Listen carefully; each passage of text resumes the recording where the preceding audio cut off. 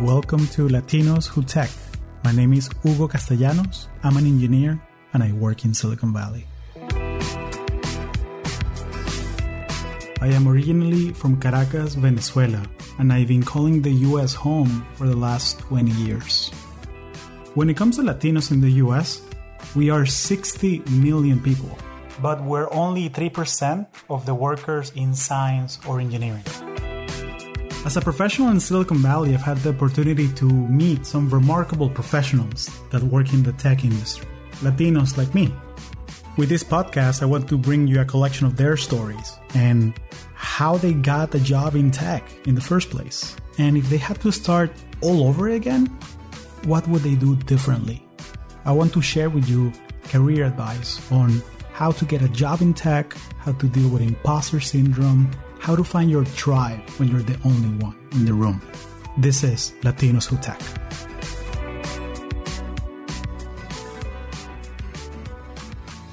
Amir, welcome to Latinos Who Tech.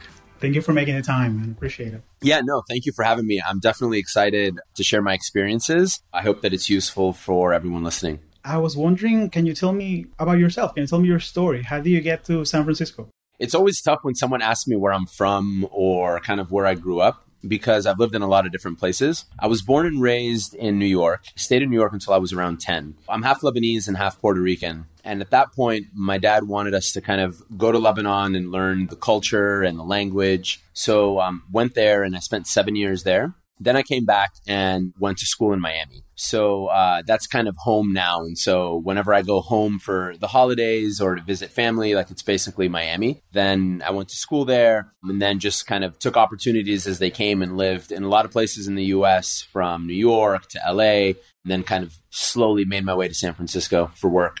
And you're an industrial engineer. I am. I'm an industrial engineer, bachelor's and master's. So why industrial out of all the engineering? What caught your attention to it? So my father is a doctor. He's in the medical field. And I started off by being pre-med. And then I realized as kind of I was in there that it just wasn't for me. So I started kind of feeling around, talking to some of my friends that were in engineering. Some of my friends are in mechanical, and there was a couple that were in industrial. And I found overall, like I drifted towards industrial because it was a little bit more spread out and kind of not that specialized, I would say. You could kind of like essentially do the degree, and then you had to do kind of like a master's or a PhD in order to like really specialize in a specific field. So it was a little more general, a little bit more managerial as well. So that's kind of why I chose industrial. That makes a lot of sense, because there's this saying that I remember from college, and I still hear it now and then, that engineers make things, industrial engineers make things better. Yep. Or more optimized or more efficient. Do you feel that some of that operations management mentality of making things efficient goes a little bit into your personal life as well? Or how so? Yeah, that's a good question. I think it definitely does. When I think about just operations and industrial engineering and kind of just like my day-to-day managing large-scale operations, there's a lot of kind of project management, strategic planning, and kind of risk mitigation. So what that really means is, when someone kind of brings a problem, a lot of the time I'm trying to think of how to avoid any potential risks. And so just start asking much deeper levels of questions and kind of, trying to come up with solutions prior to them occurring. And so I find that in my personal life, whether it's with my family, like my brother or my wife, where they're like, oh, I'm going to do X. And then I'm like, oh, but have you thought of this? Have you thought of that? What if they say this? And everyone's like, hey, hold on a sec. I'm just going to do this. It's okay. We don't need to kind of like solve all of the little micro spin-offs that might happen. And so yeah, I definitely see it kind of bleeding in and out. I hear you, because I feel that a lot of these skills that we learn here in tech, especially being in the Bay Area, make it scalable, make it agile, all those things. Yeah. It definitely bleeds into my personal life as well. So the whole idea of I'm going to make a roadmap of my year. And it's not only projects at work, it's projects at home too. Yeah. So I have all the trips that I want to do in 2019 already figured out. And then when I'm getting PTO and what time do I have to buy tickets and all those things. So it definitely, there's something. And for you that you're listening to this, if you are dating an engineer, be ready for that. Because it's hard to turn that mind off. Definitely. And a lot of things with engineers, I think, are just black or white.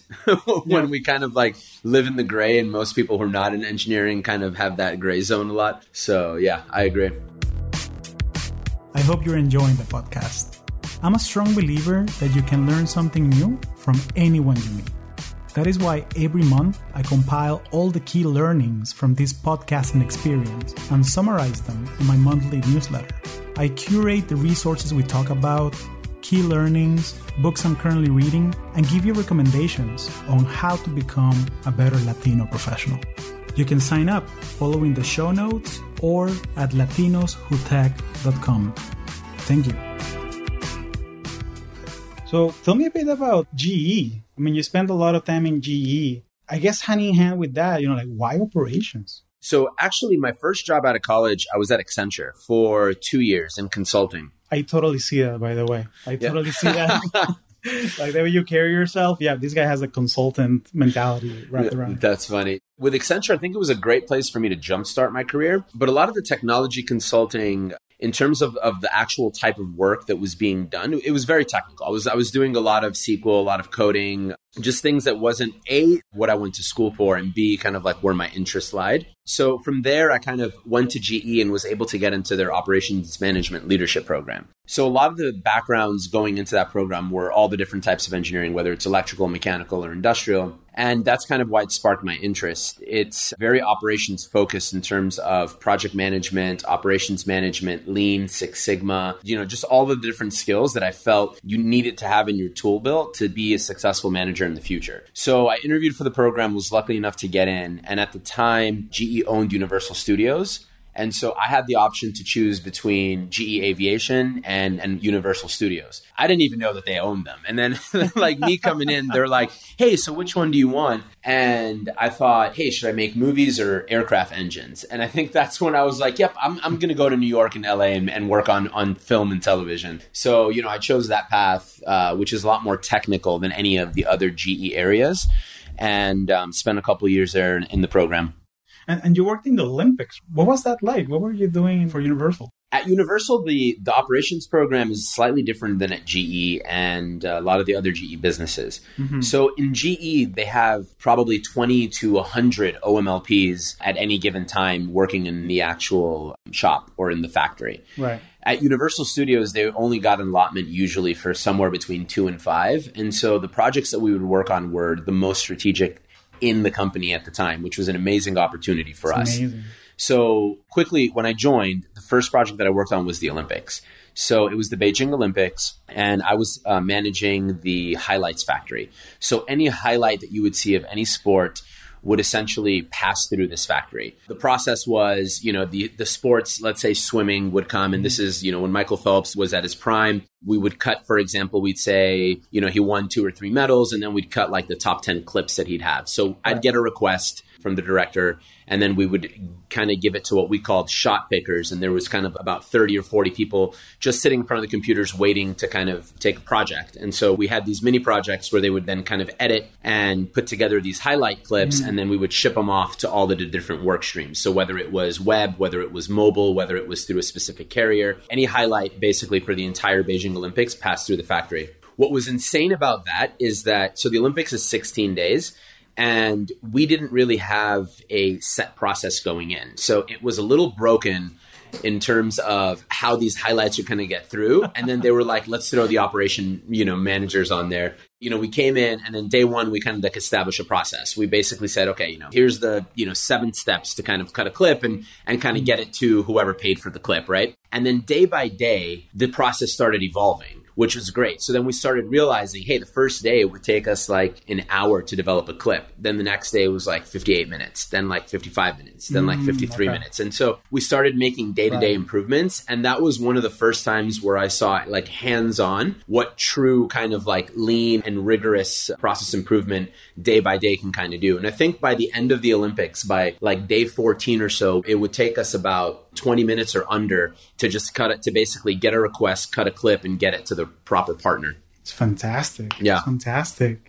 From a personal standpoint, how do you feel about being able to make decisions, about the highlights and the whole process? I mean, how did that feel? That was amazing. I think just the level of trust that they instilled in us. So there was 2 of us out. We ran shifts. We did 2 12-hour shifts. I had the day shift and he had the night shift. And just the level of trust that they instilled in us was amazing, right? It was crazy that early on in your career to be able to kind of, have a project of that magnitude. So I think that was wonderful. and the people that we got to work with too. Like we were working with veterans of the Olympics, it was basically like the head of sports. It was like, really world-class directors that have been working on the Olympics like their entire careers. So for me, it was like a phenomenal experience. It was, it lasted about a month, but it was a phenomenal experience.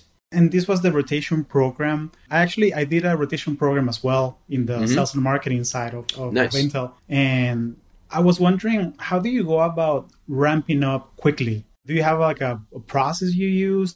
I'm sure you have like a checklist or some key things that you do like the first 30 days in the job.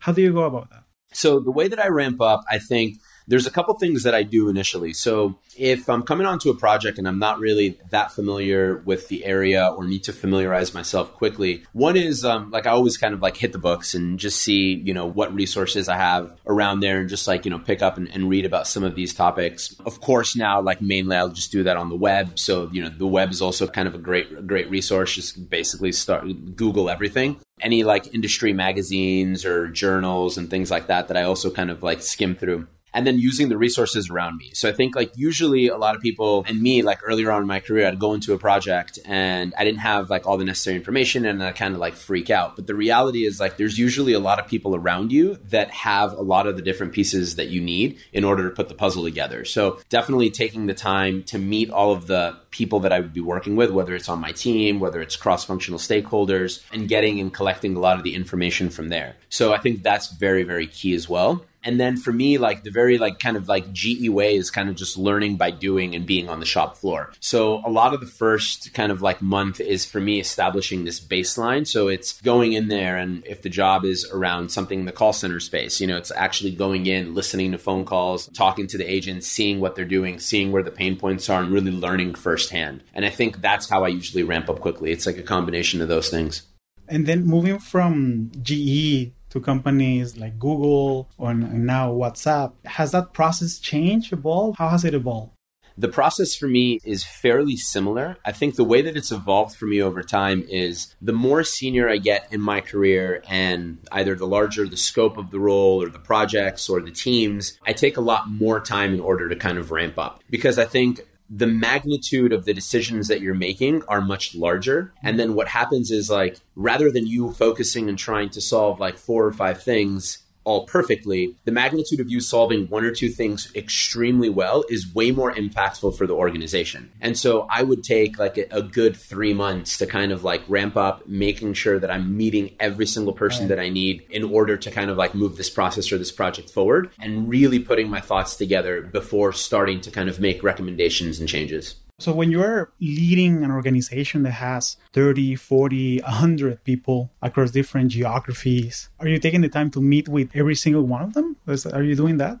I think it kind of depends. For example, I've had roles where I'm managing like 30 or 40 people, and it's around leading the organization through a lot of change. I think a lot of the way that scaling works is basically you come in at a point where the organization needs to scale. And so it's really assessing the impact on kind of like people, process, and technology. It's kind of how I think about it. So there are instances in which, yes, I have met with every single person on the team to understand what are the pain points, what's kind of like the evolution been over the past, X number of months or like a year, and what is it that they're kind of missing in their view, so that everyone feels heard, and then everyone kind of shares their concerns and kind of their vision for what the team or for what this should become. So I think that's also important, because as a leader coming into an organization, you need to make sure that everyone feels included, everyone feels heard. And the reality is your viewpoints will change over time. The more you talk to people, the more that you see these processes unfold. That is very important. Now, on the flip side, right, if you're saying, you come in and you're managing a team of like 200 or 300 people and it's a global team, you're not necessarily going to have the time or the resources to kind of meet with every single person. Right. So what I do in that case is definitely make sure that I have enough of a subset that's representative of the whole in order to kind of do that. So I would meet with different people in every region. I would definitely travel to every region and kind of like meet with them. You can do a combination of, instead of just going one-on-one, you can do like groups of like, 10, 15, 20 people. And so I think, there are things kind of there that you can do. I think the important thing is to make sure that you're meeting with enough people that are representative of kind of like the overall like work that you're representing. And you're getting that full picture of how do we do the job that we need to do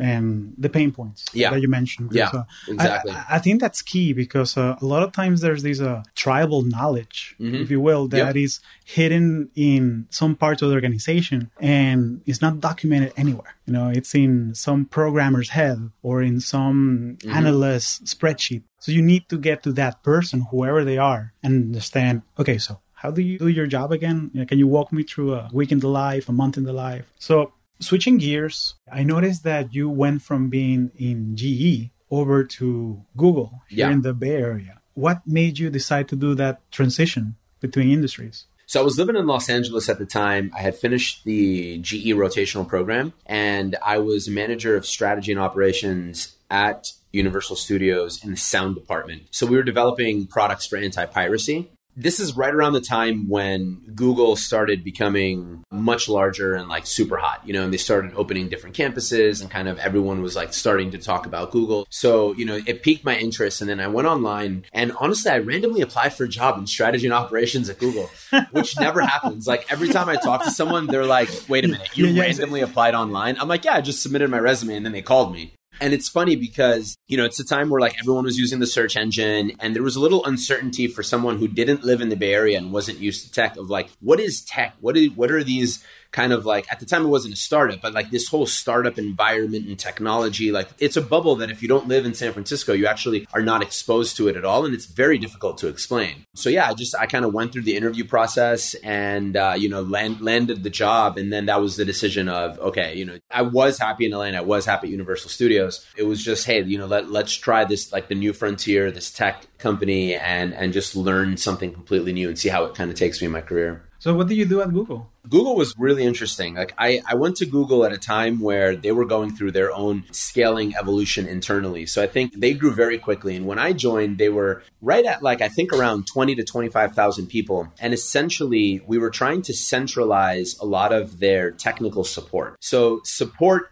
wasn't necessarily just technical support as in a call center or on the phone, but it was advanced engineering support. There was also customer support on the phone. There was field operations, kind of like in the field fixing things. So it was a lot of different types of support models across different regions, across different teams that supported tons of different products, like advertising products, publisher products, retail products. And so the team that I was hired on to, we basically first created one global operation called Google Technical Services in order to kind of like house all of these groups together. So that was a massive effort. And essentially what I did, what the part that I played in there was I ran communications for the entire kind of like reorganization for about a year and also a piece of the reorganization. So that was great. And like the evolution of doing something at that magnitude took a couple years. So it was like year one was around like doing the reorg and then kind of like communicating it properly to everyone. Year two was around figuring out, okay, now we've done this reorg. What do we measure? What does success look like in each one of these organizations? And I got an amazing opportunity to basically like travel around the world. Like I went to around 16 different Google offices. And I lived in basically every region and worked with the directors of a lot of these organizations to figure out how do we scale, which for us meant how do we continue to grow without hiring, crazy amounts of people every year. And it was through process improvement and automation. And so then year three was around, okay, now that we've figured out kind of like what we're measuring and how we're kind of doing that, it was like purely focused on that latter piece, like the process improvement, the automation, and the scaling. And so I saw the evolution of this over 3 years, which was amazing. Once I finished that rollout, I moved to the retail operations side. And this was a time where Android was getting much larger than it was. And we were coming out with tons of new products other than just phones. It was like phones, laptops, wearables, routers, Nest, so it was all of these different things. And essentially we were trying to get into retail because I think in San Francisco also people are like, oh, we just buy everything on Amazon, everything is just mailed to your house. But again, like it's still around like 80% of retail is still offline. And so the reality is like we need it to be offline across the United States and then across the world in order to actually be successful in retail and get these products out there. And so I basically was part of the team that launched retail for Google inside of stores like Best Buy, Walmart, Target, Staples, Costco. And we grew that team. And then I ended up heading up North America. So I had a team of around 8 to 10 Googlers. And then we had a pool of around 500 to 600 vendors that we kind of like managed through this organization. And so I basically headed up this entire retail operation, which is like offline retail for North America. So that was a completely different type of job. And then that was kind of operations at scale for me and kind of like the beginning of really operating at that scaled level. So leading a team of that size, that sounds like it's a huge undertaking. I mean, I'm sure there's very delicate intricacies of not only getting the job done, but also motivating people and making sure that they know what they need to get done. And, you know, when things are not going well, I mean, you need to motivate them. You need to make sure that your team morale is well. I was wondering if you can share with me, what's your management style? In terms of like the morale and just kind of making sure that everyone's kind of happy, when you have a team of that size, I think there's a couple things that I think work very well for me as we were scaling that team. I think like one is communication, and I think the second is collaboration. I think when you have a team of that size, you've got to figure out what are the proper communication and collaboration tools to keep everyone engaged so that they feel included. So I think one on like collaboration. So for this one, at the time, we used Google+.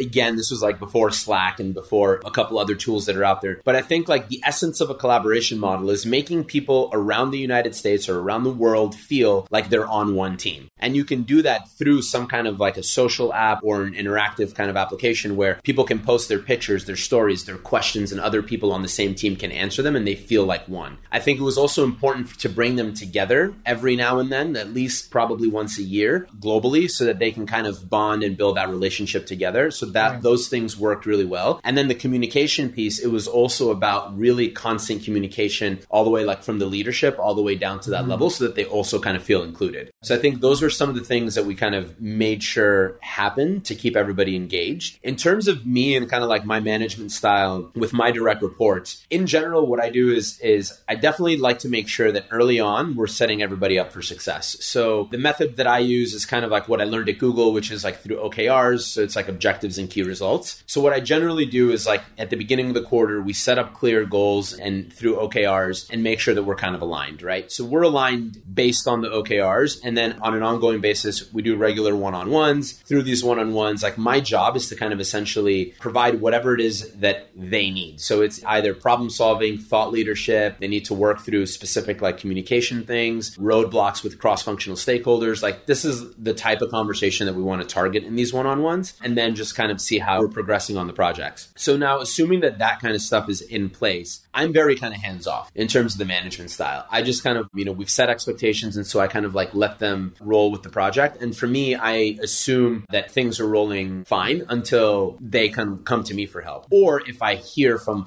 like a key cross-functional stakeholder that something is kind of like going off track. And that's the only time where I kind of like step in and get involved. I really like the idea of I live it at work too, the one-on-one. Yeah. With your manager, having that checkpoint. And, it doesn't have to be 1 hour every week. Like in my case, I do half hour every 2 weeks. And then just ad hoc whenever necessary, whenever something comes up. But I find that having that open line of communication makes a world of difference. I have this conversation with my manager. I had it like a year and a half ago when he hired me. Good news are going to travel fast. Bad news are going to travel faster. Yeah. So if I text you, it's cool. If I call you, watch out. Yeah. So it's one of those things that setting that clear expectation. Yeah. That's very important. So I'm glad that you do all those things, and especially at an enterprise like Google. I mean, everybody is expected to perform at this high level. So you have to make sure that setting up people for success is paramount. I agree. And I think it's important, like even in these one-on-ones, like sometimes it's important to just get to know people on a personal level and also understand what else might be going on. Because sometimes I have one-on-ones with some of my direct reports and they just kind of need to vent about something, or there's something personal going on that they just kind of want to talk about. So I think it's important to keep those and make sure like we're keeping that consistent and really talking and getting to know the people, because like, life happens, shit happens. Like we all go through things every day. No one knows kind of like what's the baggage or what are the things that are going through your head when you get to work. So I think it's definitely important. So you have quite a few jumps here because you were working in the entertainment industry, if you will. I know in operations, but entertainment industry. Yeah, totally. Jumped over to tech. And now you're doing this jump over to insurance. health insurance of all things. And again, I'm the kind of person that I think like my most dreaded item in my to-do list, the one that keeps getting pushed over next week is doctor appointments and all that stuff. So like in my mind, there's nothing worse or like more painful to getting paid for a deductible or something like that, or making doctor appointments. So what made you want to do that jump over to Oscar Insurance? So after spending about 5 years at Google, what I ended up doing was, so I took some time off and then I just kind of like traveled around. I probably went to maybe like 6 or 7 countries. Then I came back to the Bay Area and I kind of wanted to try something new. I wanted to work in the startup industry. I had gotten a flavor of what like tech is and what it is to kind of like scale an organization. And I wanted to do that for a startup. Then I started kind of looking around and I also wanted to try a new city. And I wanted to kind of move out of San Francisco and just try a new city as well. So I looked around and found Oscar Insurance to essentially, it was backed by Google. It was backed by a bunch of reputable investors. And they actually reached out to me for a different role. And, I went on their website and I found this head of member services role. And I thought, oh, actually, like this is a job that fits my background. So I replied and we kind of started conversations there. And what I liked about them was that it was a cool, hip, sexy refresh on what you know about healthcare. Their advertising was really catchy. The way that they packaged things like your membership cards and everything was like super, it was very like iPhone, like Apple-esque in terms of like these kind of things. The application that they had was like just clean and crisp in terms of like how they communicate the things that we dread most, which is like when you get the bills from your insurance company, when you get like the doctor's bills and it's like 30 pages and it says, this is not a bill. And you're like, well, if it's not a bill, then what is it? Like, why do I get this? I think it's scary. I don't understand it. And they just broke it down to plain English on an app, and you're just like, this all makes sense. And it was like really clean. And I thought, let me give this a shot. So I moved to New York, and I was managing the member services team there. And it was a really, really interesting change for me. And in New York City, if you're gonna move out of the Bay Area, where else are you gonna move? Yeah. I guess that you can do Austin if you want to join these hipsters that want to buy houses and stuff like that. Yeah. Or New York City. You want to get that different flavor, but still be in tech finance, all those things. That's awesome. Talk to me a little bit about TaskRabbit.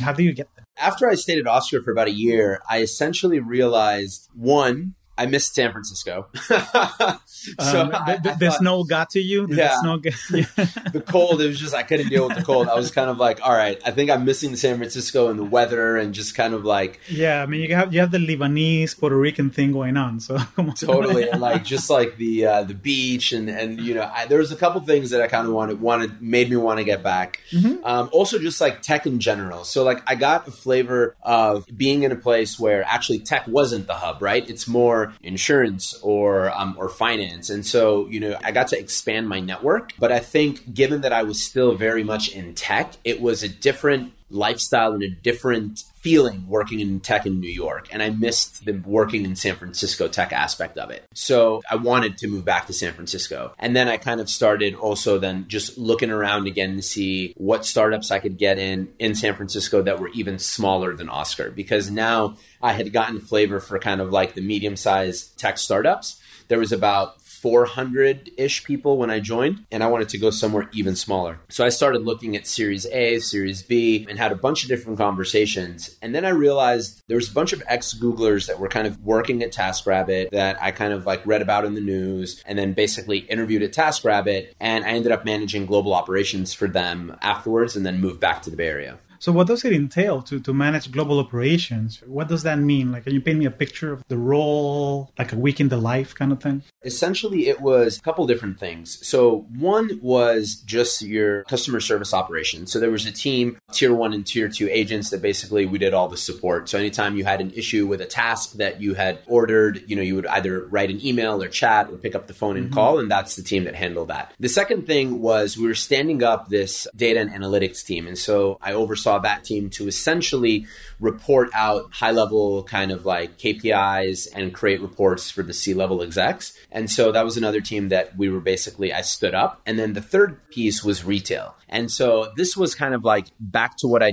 was doing at Google, which was kind of doing that offline retail. And at the time, TaskRabbit was trying to essentially introduce assembly and delivery and installation services at IKEA. And so I managed a piece of the retail business as well. So that's kind of like what the role encompassed, and, help them kind of like scale that retail operation in London, because that's where IKEA was essentially headquartered. Then technically headquartered in Sweden, but the major operation is London, and then kind of, help them through the acquisition. Any stories from that time at TaskRabbit that you can share? TaskRabbit was awesome. I spent several months in London. I got to actually go back to London, hadn't been there in a couple of years. That was super fun. And I lived there for 3 or 4 months while I was helping kind of like scale the relationship with IKEA. It was interesting going back into retail, which I love retail and I love working in retail, with a startup from San Francisco like TaskRabbit that's very agile, very nimble, like I was used to moving super quick. And then partnering with IKEA, which is, a conglomerate kind of like global retail operation, that once you get to that size, you realize that in order to make one small change, it takes a really long time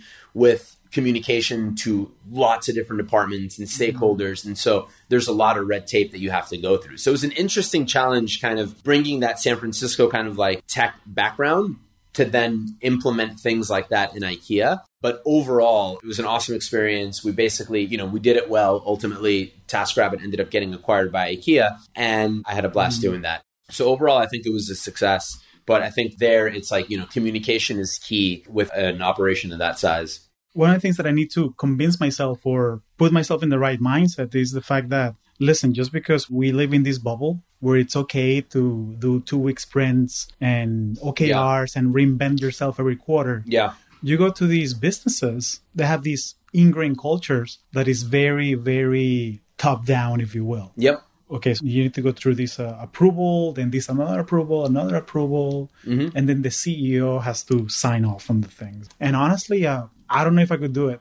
Yeah. I don't know if I could adapt to it. I mean, I'm sure I could, but I know that it will be a bit painful. It's really interesting because like that was also some of the like the difficulty me switching from like GE to a Google. It was kind of like GE was very top down. It's like a lot more of the managerial kind of like top level. And there's not that many things that I felt when I was there were like very bottoms up. And then coming to a place like Google, it was very bottoms up, like the organizations were a lot flatter. Everybody had a lot more say in kind of what was going on. They have the idea of kind of like the IC versus manager, where it's like the individual contributor and you can still grow in your career and never be a manager and just kind of grow and stay as an individual contributor versus fighting to be a manager, even though you may or may not even want to be a manager. And in a lot of these other larger organizations, it's kind of like your path is just like a manager path. And so I think like the cultures are very different when you put these two types of companies together. Especially if you're brokering a deal, like an acquisition. Yeah. It's because,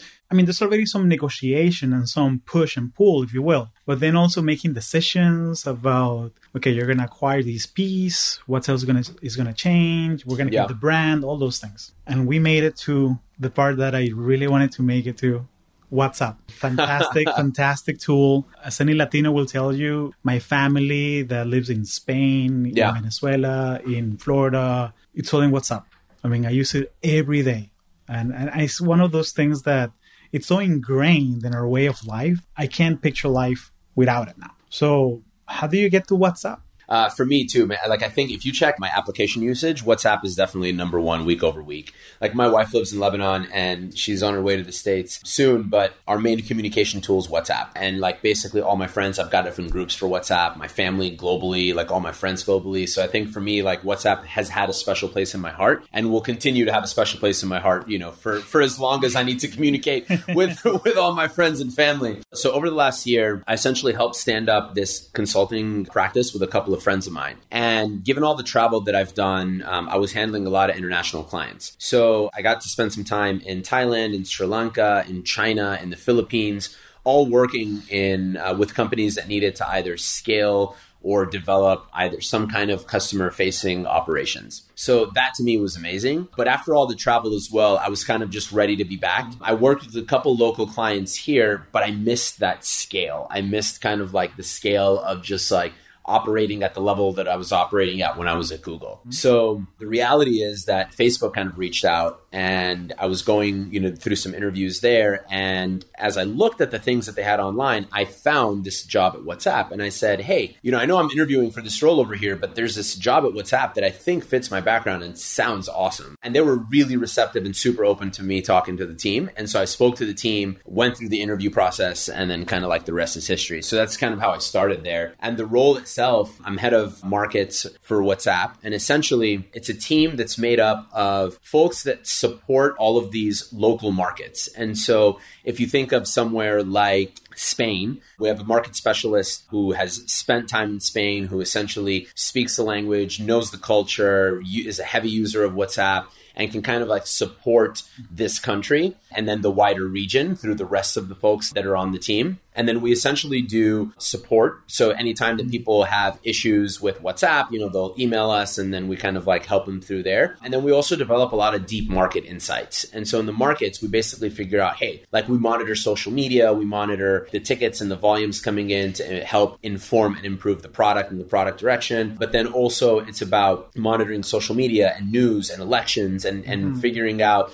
what can we do and how do we work with our cross-functional partners in WhatsApp to make the product and the experience for everybody better. So I'm really excited about the role. I've been there for about 3 months. I love the direction of the company. I love the product. And so I couldn't be happier in the new role. How big is your organization now? I mean, because you've been going from these teams of 5 people, 10 people, 30 people. Like, where are you at now? Right now, the team is mainly based in Menlo Park, and we are about 34 people, and we're expanding globally. We're expanding to Dublin and, probably other offices after that. And so I've got about 7 positions open. So I would say by the end of the year, my group would probably be in the 40s. Well, hopefully I can send you some referrals your way. Yeah, definitely. Let's do it. Some engineers that they're tired of coding and they want to move into ops. Yeah. So if I'm a recent college grad or even like a senior in college, or even like young professional that's starting out, and I have a curiosity about working in ops, where's the opportunity for me to start a career in ops? Operations is very general. So like when someone says like, hey, I work in operations, like usually that doesn't mean much because there's a lot of different operations that you could work in. Like in technology, a lot of operations means customer support, customer experience. In other industries, like operations could mean actually process improvement departments. There's a lot of like industrial engineers that go to companies like actually insurance and healthcare. They have a lot of like process improvement, lean, but it could also mean finance. It could also mean sales operations, which is heavy on kind of like data and BI. So I think it depends on kind of like the interests of the person. For me, like there's a lot of different things that fall under the umbrella of operations. And it's about understanding the thought process that you learn by being an engineer is being very methodological and like having a process, setting it up and kind of like going through this. And so like the way that you think is like a mindset of being an engineer, and you can apply that to a lot of different areas within operations. So that's kind of like I would say you have to find something that you're interested in and then whether it's finance, whether it's customer support, whether it's sales operations, and kind of start from there and kind of try and grow your career in that specific area.